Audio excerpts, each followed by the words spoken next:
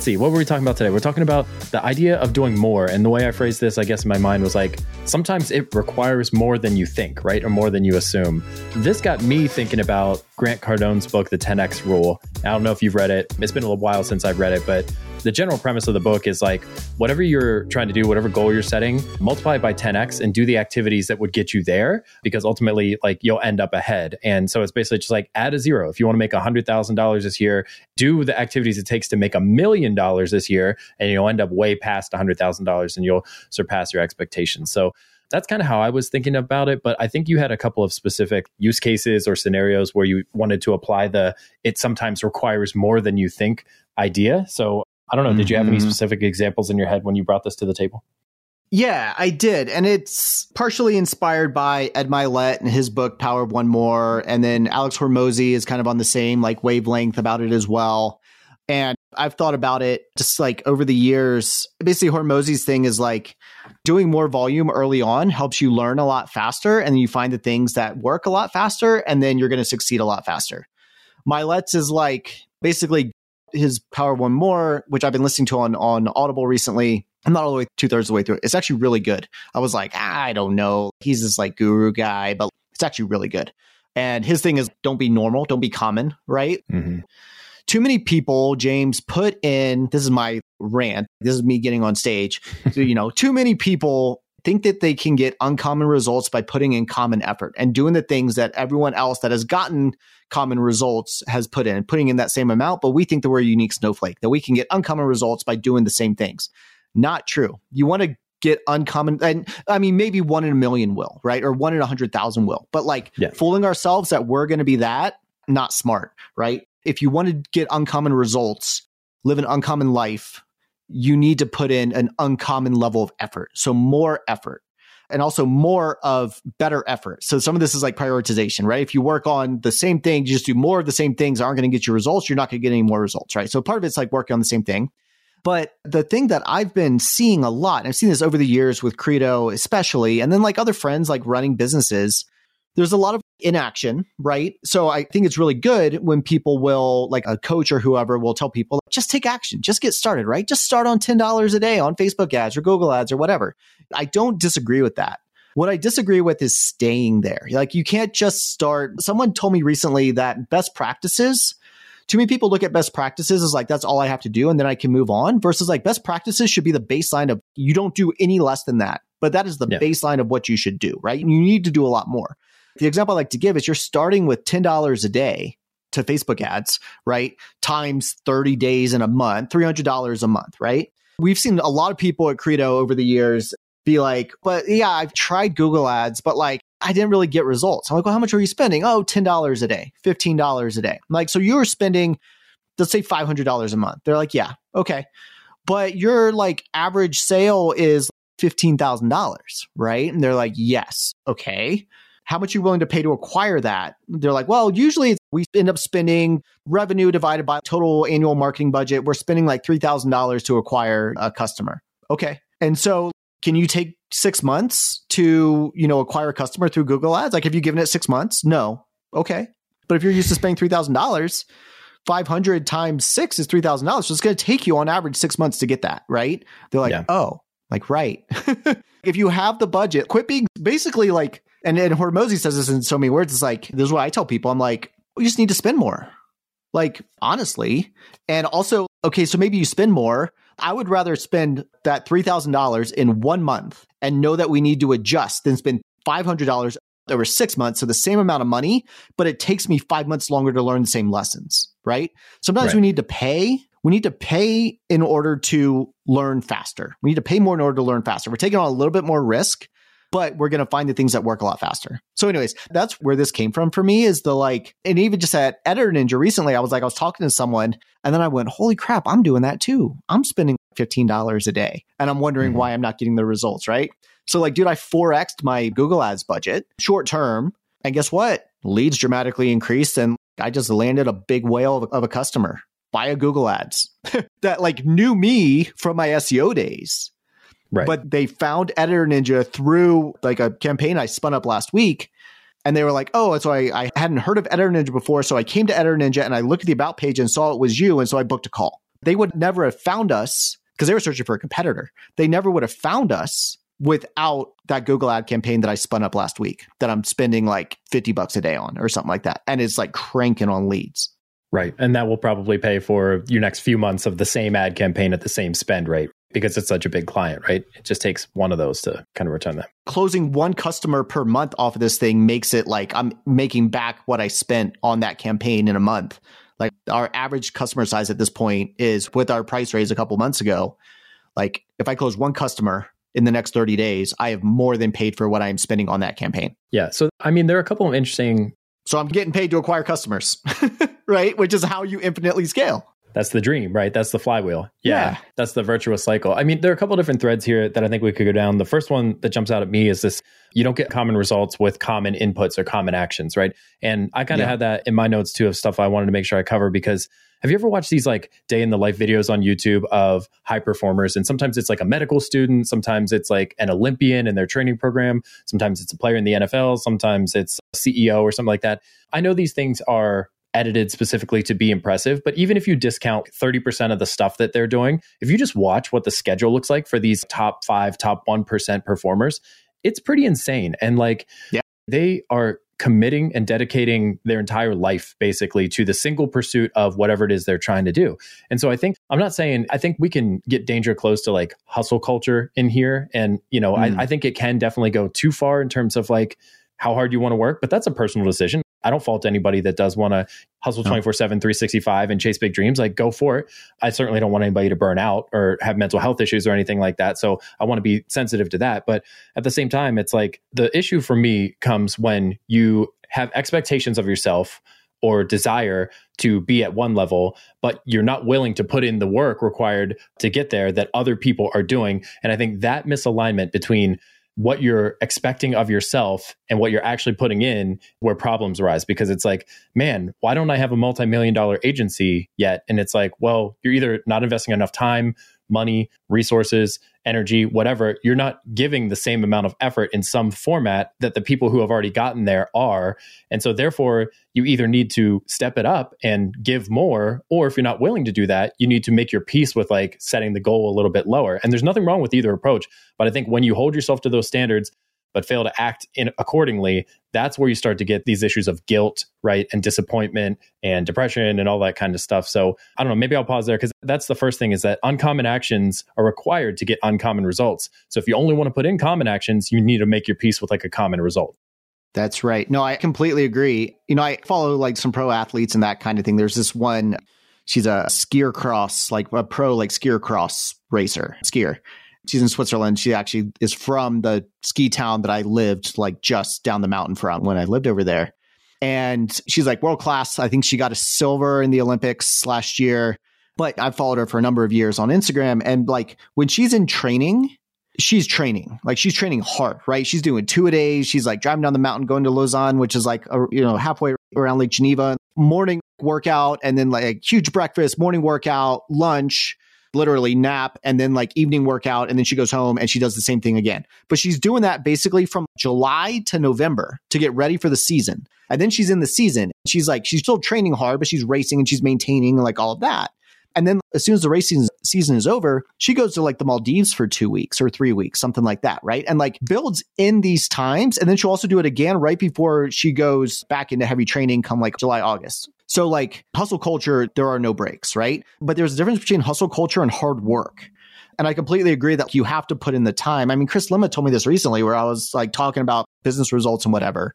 And he's like, but John, you've been not working a ton for the last few months. He's like, in order to like grow the business, you actually have to work. And I'm like, oh yeah, that's true. That. Right. Yeah, fair point. And so as I've worked more over the last couple months, guess what? Results have gotten better. So yeah, we shouldn't be afraid of the hard work, but we also have to build in the breaks, the vacations, whether it's like a long weekend away or, I know I'm very fortunate to like have our cabin that I go to from Thursday night to Sunday. And I feel like I've just taken a 2-week-long vacation. I'm that rested coming back, Yeah. But we have to build that in as well. But yeah, we have to put in that effort. And it's not hustle culture. It's not toxic to say you have to put in the effort.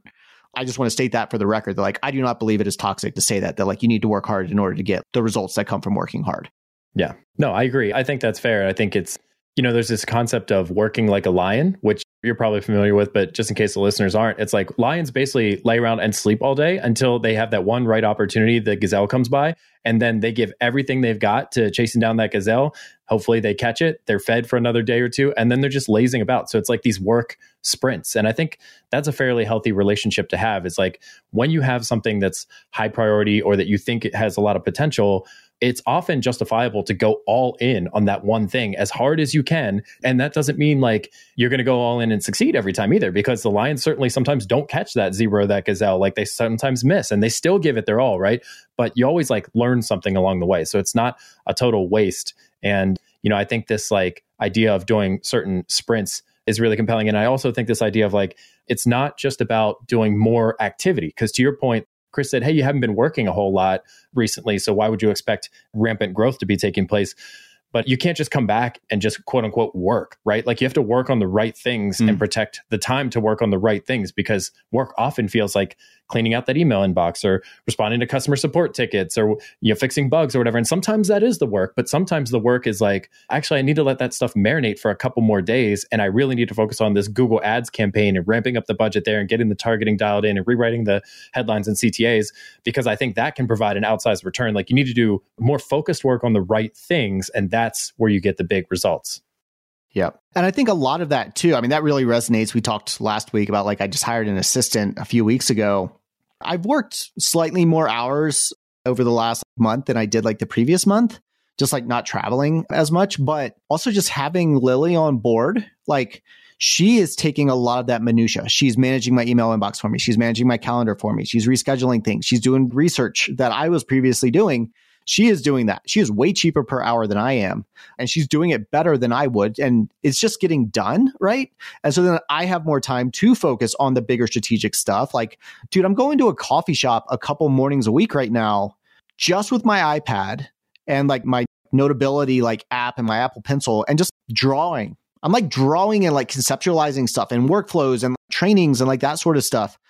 And that's the stuff that's going to move the needle, right? Not me checking my inbox. Sometimes we either need to like get out of our inbox, or for me, just hiring someone to handle that for me so stuff doesn't get missed. But like, I've also just become humble enough that like, I don't need to reply to all the emails that are in my inbox, right? Like, I don't even need to see them. I don't even want to see them. And yes, I can set up rules and whatever, but some stuff just like, she just needs to get out of there and someone has to do it, and it doesn't have to be me. And then by me it not being me, I then have more mental bandwidth, because we all have a finite amount of mental bandwidth. We can train more, but at the end of the day, we still have a finite amount. And if 50% is going to like minutia, then if we can offload 30, 40% of that, and then only 10% is going to like minutia and details, we just got 40% more, like more than that, I think. I can't do the mental math right now, but like we just got a lot more time to focus on the big strategic stuff. And you better believe if you're putting in more hours on more important stuff, you're going to get more results. Yeah, for sure. I always think of it like a role-playing game or like a board game like Dungeons and Dragons or something. I don't play Dungeons and Dragons. That was a bad example. But like you get experience points for like completing missions. I have no idea what Dungeons and Dragons is, how it works. No idea. Yeah, I don't either. But it's a tabletop game or whatever. But what I'm thinking is like, in a lot of these video games, you'll complete missions or whatever, you get experience points, XP, and then you can spend those points to increase your attributes, like your strength, your speed, your intelligence, your magic, whatever you've got. So it's like at the beginning of the day, we all get 10 experience points to allocate. And if you decide to allocate 3 of them to getting to inbox 0 and 4 of them to putting out fires with clients, well, you've only got 3 left. And if you only have 3 to give to that ad campaign, that whatever SEO strategy piece, whatever, it's like, well, why wouldn't you want to put 7 instead of 3 into that most important bucket? I think that's where a lot of people make the mistake, is they think that more work just means more hours in the day in front of your desk, but it doesn't have to be that way. It can be more of the focused work. And sometimes you got to get creative in how you free yourself up to pursue that kind of stuff, Mm-hmm. And I think there's also something too, and this is why, like bringing it back to, our original like productized services thing, is this is why I think productized services are so great. Whether you're a custom work agency that's like making something into kind of productizing something, or you're just like start with us, like starting from the idea of we're going to productize and scale it, right? Mm-hmm. Free shout out for you there.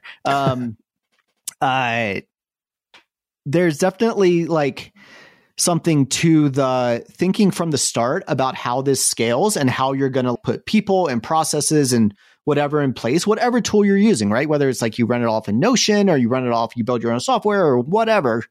that doesn't matter. It's more the like, okay, as you're doing it, you're thinking about how do I turn this into a process that ultimately somebody else can do, you know? And if you're just doing custom work, then it's really, really hard to do. If you're going back and reinventing the wheel every time, then it's going to be really, really hard, you know, to grow beyond a certain amount. You're never going to be able to get out delivery and that kind of thing, which is how a service business really scales. Or you need to offload the other things, the admin, whatever, the account management, like that sort of stuff. So you can focus on the delivery if that's what you love to do, right? To scale a service business, you don't have to get completely out of delivery. You can if you want to. It's a beautiful thing. Or you can just get out of all the other stuff that you don't love to do if you want to be doing SEO audits all day. Be my guest, right? But like, if you actually want to grow it, don't complain to me that you can't grow your consulting practice when you're not willing to go and get other people to do things for you. You know, it's a mindset shift. Turn it into a process, record it, teach someone else how to do it. That right there is a skill set to like teach someone else how to do it and then get them, onboard them, make sure they're doing it right. And then like ultimately trust them and hold them accountable. Very different from like holding yourself accountable. Right, for sure. Yeah, I think that's a great point about the productized service piece, because some of the advice that folks will give you about putting in more effort or whatever is like, okay, so aim higher. Back to my original example, if you want to make 100K in the next year, like aim for 1 million and you'll probably end up well above 100K. So you start to say like, okay, what would it take for me to get from where I am today to $1 million in revenue next year? That's a hell of a lot harder to do when every project is custom and bespoke and you don't know what the dollar amount is to attribute to that. You don't know what the cost to acquire those customers is because, you know, they're coming from all different places. Like if you have a productized service that's repeatable, fixed scope, fixed deliverables, fixed pricing, it's like, okay, well, now I can start to backwards plan and I can say, if my engagement is $10,000 a month, the annual value of a new client, if they stick with us all year, is $120,000. How many $120,000 engagements do I need to get to $1 million top line? It becomes a whole hell of a lot easier. And then you're like, okay, so I probably need 10 clients for 12 months consistently to get me there at my current rates. All right, now what is the team I need to facilitate all that? Like, do I need a project manager? At what point do I need to step out of the project management role and bring somebody on full time to handle that? Is that at 5 clients or is that at 7 clients or is that at 3 clients? But it's a hell of a lot easier to do that when everything is structured and repeatable and documented. To your point, if you're still doing custom work, it's a lot harder to even backwards plan from the goal to where you're at today and make those stair steps or those milestones clear to understand, because like that's really what's going to be required to get you to grow where you want to be, is like unlocking the ability to bring the right people onto your team to help you get there. Because often if you have anything above 6 figures, even low 6 figures, it's hard to get there by yourself, right? You need some kind of support system. You need fractional help or something. Can I just say something there real quick? I think to that point, like, I think it's good to ask the questions of at what point am I going to need an account manager? Or like in my case, it's, are we going to need another editor or a project manager, like that sort of thing? We don't know. And we can't wait to start until we know, because you're never going to like figure it out. You can have other people, because someone's will be like, oh, I did it at 5. Oh, I did it at 15. And you're like, well, I still don't know. You know, if you're waiting for an answer like this, you're just not going to find it. Like I was talking to Chris Lemma a few weeks ago, and we were talking about me getting out of the day-to-day delivery of this big like SEO content updating project that we have going on. And he said something, we were like working through kind of how to get it going, get me out of it. He's like, but I got to be honest with you, John. I'm like, what's that? He's like, we don't know the model yet. Yeah. We don't know like who you need, how much you need to pay him to put together a brief or to QA this work, or how much you need to pay a writer to get the right work that balances with not having too much admin and QA work and that sort of stuff. He's like, we don't know. So let's try a bunch of things, right? I like to think it's like, oh, we're doing, you know, whatever, 15, 20K a month. Oh, we figured it out. Bro, we're just getting started. We're barely started, you know, and yeah, I don't know when we're going to need an account manager or project manager or something like that. We have, you know, at the current level, I can handle it. But if we sign on 5 more, will I be able to handle it? I don't know. I know how many customers we have per editors and like how much capacity they have. So like, I actually know that model now, how many words to how many editors and like how much can they actually handle? Because at first we were like, oh, is it 60? Is it 80? Is it 100,000 a month? Like, what is it? We know that number now. So I know like, all right, with this pipeline, this many are going to close. And that means we're going to need another editor at this time. I know that now. Great. That part's solved. Now let's move on to like the other roles, but we couldn't do that without having processes around it. Yeah. And without being 14, 15 months into this model and, you know, a couple million words under our belt. Like it's literally taken 1,100, 1,200 documents. Like it's literally taken us that much time to learn one part of the model.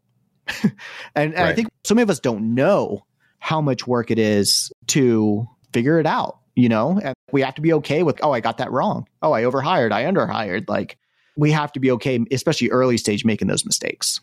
Yeah, I think that's where a lot of that paralysis by analysis comes into play, where it's like people just don't want to get started because they think about all these different pathways they could go down. And like, is it going to take me 25 people to have $1 million agency? Do I want to be in charge of 25 people? It's like, I don't know, worry about that when you get to 10 people, and then think if you're on a path to getting to 25, but like, you got to get started first and then you can get better. And the great part about entrepreneurship is like, if we don't like where we end up, we just walk it back, or we shut it down, or we pivot and do something different. Right. That's part of being the business owner, is like you get to make those decisions. You're not at the whim of somebody else. So if you end up building a business you don't love, then divest yourself of that in some way. Change the business, sell it to somebody else, close up shop, whatever you want to do. But like the only thing you can't do is nothing, right? The only thing you can't do is stay static and not chase it, or you just got to let it go. But if you want to do this, take it seriously, go all in, you'll figure it out along the way. You're a smart person, right? Yeah.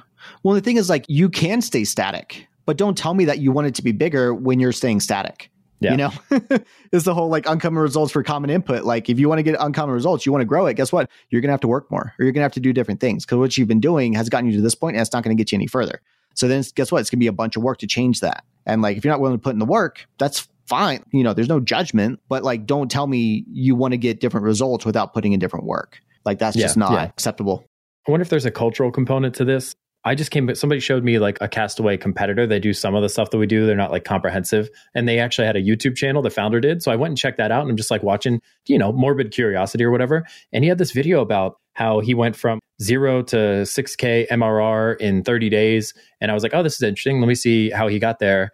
And he said the basic premise of the video was that he sent 10,000 cold emails to people asking to do clips for their podcast or their YouTube channel. And I was like, talk about outsized activity or actions. Like, who is going to sit down and send 10,000 emails? And like, I'm certainly not advocating for automating that and doing it in a spammy way. That's not the part I'm advocating for. But the part I'm advocating for is like, he wanted something. He wanted to get there quickly. And he went all in on one channel, not knowing if it was going to work or not. Right. And I think that's a lot of the objections that you'll hear from people is like, okay, if I increase my ad spend from $500 a month to $3,000 a month, like you're saying, John, what if I don't close a single deal on that first month? And it's like, you might not, right? But would you rather wait 6 months to figure that out? Or would you rather figure that out in 30 days and try something else and write off the expense and like, yeah, that hurts, that stings, but you've got a business, you'll recover. But at least you know that at least for you right now, or the way that you approached it, paid acquisition probably isn't a good fit for you, because you did put a substantial amount of funding and energy and thought behind it and it didn't shake out. And that's okay. So try the next thing, but you found that out in 30 days instead of 6 months. Yeah. Well, there's also so many things that go into it. I mean, I'm thinking about like Hormozi's story of when he was first getting his gym off the ground, and someone was like, oh, you should test mailers, right? Like mail postcards to people. And he's like, all right. And he sent 300 and didn't get anything, or didn't track anything directly back to that. And he was a couple years later, he was talking to someone at a mastermind, and they were like, oh, you should try this. He's like, you should do mailers. He's like, tried that. And they're like, well, how many did you send? He goes, 300. And they're like, 300? I don't test an area for less than 5,000. And he's like, this was actually what inspired this topic, where he's like, I just had to do a lot more. But then you can't change one part of the process without also knowing it's going to affect the others. Like you start spending, say you're spending $500 a month on Google ads and you're getting 2 leads. The math should work out that if you spend 6x that, you're going to get 12 leads. But if you're driving people to schedule a demo with you and you don't increase the number of slots that you have open, you've had enough slots for 2, not 12. So you need more slots open, because you might be generating these leads, but not getting more scheduled calls. So you don't have times that work for them. Right. So you can't just say like, oh, I 6x my ads budget, but I also doubled the amount of slots that people can book on my calendar. Right. So that people can get going. So it's not just like, oh, I did one thing and it didn't work. It's like, did you do more? And did you also think about the downstream effects of what it's going to take? Like, okay, I got 12 leads now and 8 of them are scheduling calls, as opposed to 2 leads and 1 scheduling a call. So I need to be able to do 6 calls a week. They also need to have the time to do the follow-ups. And then if half of those closed, then we're onboarding 3 customers a week, as opposed to like 1 every 2 months, right? Like, okay, everything else is going to need to scale up as well. Like all of these things kind of bang on, and we need to remember that as well. Yeah, like abandoned cart or retargeting, or it's everything. And capturing that extra attention, right? If you're going to pay for it, you have some kind of nurturing sequence set up for folks that don't commit right away. And it's like, if you don't build that on the front end, then you might waste some money because you're not making the most out of that attention, I guess. Well, hey, I was thinking about the 10X rule book, and I went back and I looked at a book summary. Like I said, it's been a while since I read it, and I pulled out a couple of interesting ideas. Maybe we'll close with touching on those. They're related, I think. The one concept in there is that you have to be obsessed, right? And the 10X rule is all about outsized returns. So if you're not looking for like top 5% outcomes, maybe this doesn't apply. But to be truly great, right, to do something truly remarkable, Grant argues that you have to be obsessed. Nobody ever accomplished something incredible without obsession, right? And then the related comment to that is that if people comment on your level of action, then you're doing something right. And that's something I've noticed again and again is like even that phrase of obsession, like Tom Brady has said publicly, like, I am obsessed with being the best to ever do it. I am obsessed with winning. Like Michael Jordan, I'm obsessed with winning. There's this guy named Cameron Haynes. He's a ultra marathoner and bow hunter and stuff. He runs like a marathon a day. He'll run like 11 miles in the morning and he'll get the other 15 in the evening. It's like the Iron Cowboy or whatever. Yeah. Yeah. And so like, I'm not advocating for any of these people. I have my reservations about Grant. I have my reservations about Cam. But conceptually, I think what they're saying is like, if you want to be elite in any area of life, you have to go all in and you have to be obsessed. And what obsession looks like is it's lonely, right? And then people who aren't as obsessed as you, they start to criticize your level of action that you're taking there. Like somebody might look at that example that I mentioned earlier of the 10,000 cold emails and be like, why are you spamming people like that, man? Why? And it's like, well, people who criticize you are almost never doing better than you, right? There's somebody who's like sitting on their couch wishing that they had something in their life that's making them unhappy. And so they're reaching out because they want you to hold yourself back too. And so that stood out to me as interesting in this conversation because it's like, yeah, if you're going to invest more time, energy, budget to get something done, somebody's going to say, whoa, you're spending way too much on ads for how old your company is, right? Or you're sending way too many cold emails. You're going to get your email address like blacklisted or whatever. And it's like, yeah, there might be some truth to that if you're doing it the wrong way, but maybe, yeah. I think there's some level of like, you have to expect that to come, especially if you're being public about what you're doing or sharing it in masterminds or whatever, because some people just won't get it, you know? Yeah. Yeah. Well, and then the skill, and this just comes with, I think, experience and maybe age and wisdom. Kudos to the younger people than me that figured this out earlier. Like, you can do way better than me. But the skill then is ignoring those people and parsing through why are they saying this? Do they know something that I don't? Or is this like, I don't like the general idea of cold outreach. And so therefore I'm going to like shit on anyone that's trying it, right? Like, well, if you haven't tried it, why am I going to listen to you, right? Yeah. If there are things that you know that I should be aware of as I'm getting going so my IPs don't get blacklisted, great. Would love to listen to you. I would love to learn that. But if it's just, I don't like that, well, who cares? Like, are you like crazy ahead of me to the point where I should listen to you because you've like tried it before? But man, if you've never tried it, go away. Yeah. Thank you, sir, for your opinion, right? We all know what opinions Right. are like. I'll let you know how it goes, you know? Yeah. This is why mute buttons exist on Twitter. Yeah. It's See you how I later. imagine professional athletes feel, you know, they have all these like podcasters and people on ESPN that are dissecting their performance every Monday, like the Monday morning quarterback. And it's like, dude, if you never played in the NFL and you never like had to take a sack from a 350-pound defensive lineman coming at you at full speed, like, please don't criticize my decision making there. At least I'm in the arena trying to make something happen, you know? That's right. That's right. That was the one concept. The other concept I wanted to talk about, which I think relates to our last episode actually, is Grant says like when people and businesses start cutting back spending and they focus on saving, so like in this kind of economic environment that we're experiencing now, they also almost always save their energy, effort, and creativity as well. So he's saying if you're dialing back your spending to try to save some money and be more conservative there, it's human nature for us to also kind of hold back the level of energy or activity that we're devoting to the cause as well. It's almost like a subconscious bias. Like we're spending less on this, so therefore I'm going to give it less attention. I'm not going to give it my all.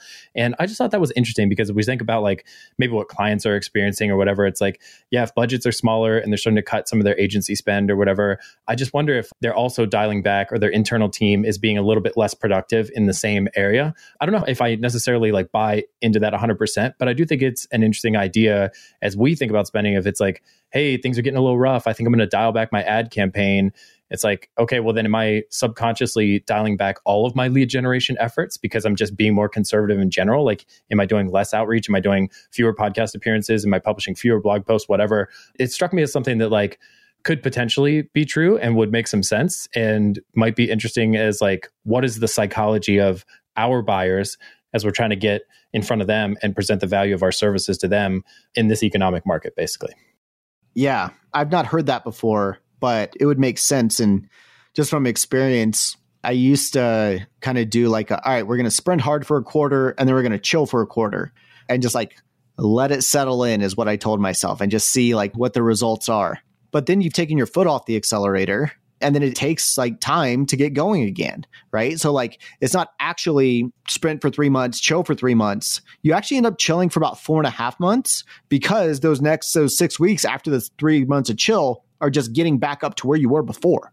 Mm-hmm. So I like the concept of what's the base camp guys shape up, right? Yeah. Like 6 week sprints and then 2 weeks to like squash bugs and whatever. And then you get going with the next 6 week sprint. 2 weeks is not enough time to really, it's enough time to cool off, but it's not enough time for like results to not, it's not enough time off to then have to like spend time getting back up to speed, you know? Yeah. I mean, you think about a car. If you're driving on, there's a reason why my car, right, gets double the gas mileage on the interstate than it does around town. Because it takes so much more energy, aka gas, to get going from a stoplight than to keep going on the interstate and not have to stop. You know, stop and go, like I'm getting terrible gas mileage, but on the interstate, I'm cruising. I think if we think about businesses kind of that way, that like, you know, instead of floor it and then back off, I'm staying consistent. Like, yes, I'm going to have to slow down sometimes when like people are going slower ahead of me, and sometimes I can go faster, but like you're consistently moving like that is just like, I don't know, to me, a better way to think about it. And it's been more effective, honestly. Yeah. Yeah. But also with that too, the other thing I wanted to say there is that 6 weeks to ramp up, like you're always going to put in more energy ahead of time before you're actually able to chill and see the results, right? More gas is required to get off the line from a stoplight before you get up to like interstate speeds and you're getting better gas mileage. So the same thing with business. It's like the people that say, oh, well, I'll put more effort into it when it's getting more results. Well, where are those results going to come from if you're not putting effort into it? You know, like you actually have to flip it and you have to say like, I'm actually going to put more time into this. And then when I see the results, if I see the results, then I will, you know, continue to put that time into it or put more time into it. But you actually have to put in enough effort, more effort than what it currently like condones or calls for in order to justify to keep putting time into it. Yeah. Yeah. I think it's like sprinting or something. It's like it takes a ton of calories and energy to go from 0 to whatever speed you're going to be going. But then once you're there, it takes significantly fewer calories to sustain that speed because of the momentum and everything that you have going. I think business can be the same way. And any kind of like when I got back into weightlifting, it took me forever to get back to the weights that I was previously doing, like when I was actually staying consistent. But now that I'm here, it takes almost nothing to maintain there. Like now I could take 2 full weeks off and go right back in and lift the same weight because I've gotten to that point. So I think there's some truth to that. You know, the only other thing that's on my mind right now is like, as we get closer and closer to building out teams, I think there's an element of this where you got to think about the psychology of the team around you, because even though you may have adjusted the goal or whatever, and you say like, hey, I don't want to hit the brakes, but I want to take my foot off the accelerator a bit, the perception to your team might be, well, we adjusted the revenue forecast from 1.5 million down to 1 million. And I know what level of effort it takes me to grow that much. So I'm just going to like coast a little bit. Right. And so I think we need to think about the messaging around this and just be careful about, it's fine to, you know, catch your breath or whatever, but it's not always translated the same way when you have a team member who like isn't as tied to the spearhead basically for the business. As the founder CEO, we are always thinking about forward progress, right? And growing faster and chasing our dreams or whatever. But as a frontline employee, it's not always clear that if the business backs up, you know, 10%, that you can't back up 50% and not be noticed or whatever. I think it's easier for them to misinterpret that, right? And slow down a little bit more than you might be hoping that they would. Yeah.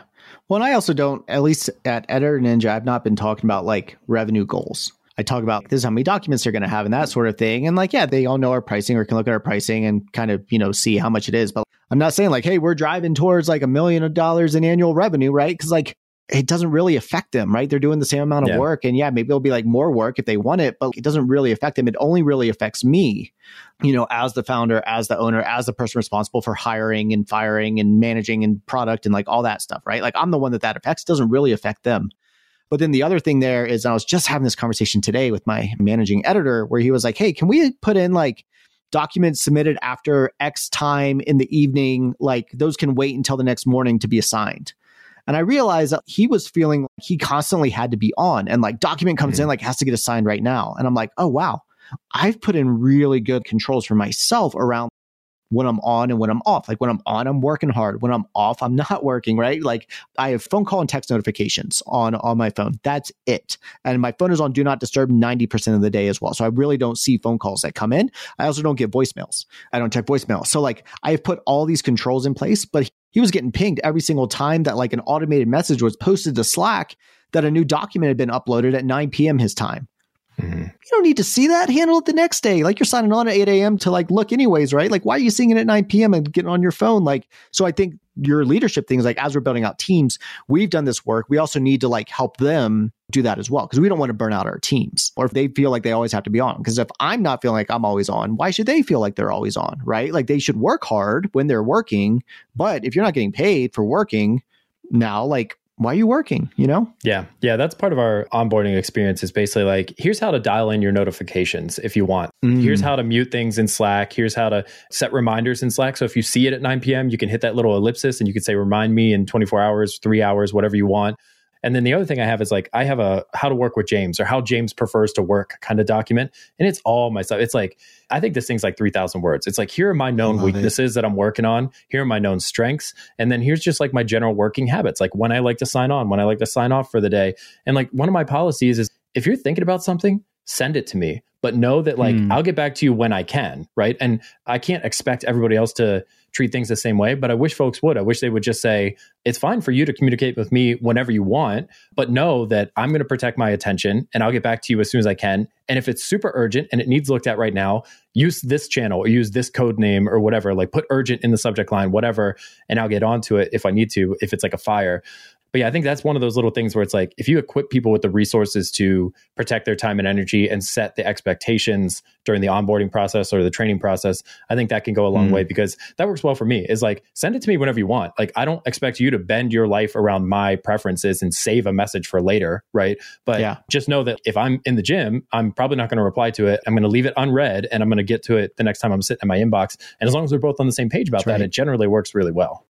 That's right. Yeah. And for us, it's like the setting of expectations for people. They're like, I expect this, right? Hey, can you get me this feedback by this time? And I try to do that more and more. It's like, hey, I don't need this right now. Like, I don't want to be the hippo, right? Like, don't drop everything you're doing right now because you're focusing on editing this thing. But like by the end of the day tomorrow, can you give me some feedback? Great. Thank you. Yeah. One thing that I've seen recently with MMT, the mastermind that I went to Costa Rica with a couple months ago, everyone from that corporation, whatever, the business of MMT, every email they send, it ends with something like, my working day may not be your working day. Please know that there's space to not feel obliged to respond to this email urgently or outside of your working hours. Let's be human together. I love that. I love that. Like, and I think the more we can do that and encourage those sorts of hold that space for others and encourage that sort of like thinking, we were recognizing the whole person and it makes it just a better place to work, right? And it's also expected that like, hey, if you're in your working hours, I expect you to be working and focused, right? Not like running around and lollygagging and watching YouTube, whatever. I expect you to be focused. But when you're not working, I also don't want you working. If it's not your working hours, like don't do it, which I think is like a good kind of anecdote to the hustle culture. I expect a lot, but I don't expect to own your life. I don't own your life and I don't want to own your life. Like that's your life. But the time that I get, I want that time, and that's not selfish. Yeah, I think that's a great way to tie this up is basically we started by sometimes it takes a lot more effort than we assume to get something done. And it can't just be broad strokes effort in all areas. It's got to be very focused effort on the right thing. And then we talked about that concept of working like a lion, right? Go all in for brief sprints when you see an opportunity that you want to take advantage of, but then take that time off to rest and recharge. And I think that's kind of what we're talking about here is like, as long as everybody has the right expectations that we want to use our productive time to be productive and focused, and we want to use our non-productive time, meaning outside of work, to be present in those other areas of life that we want to be in, that's ultimately a win for everybody involved, I would say. Agreed. Love it. Cool, man.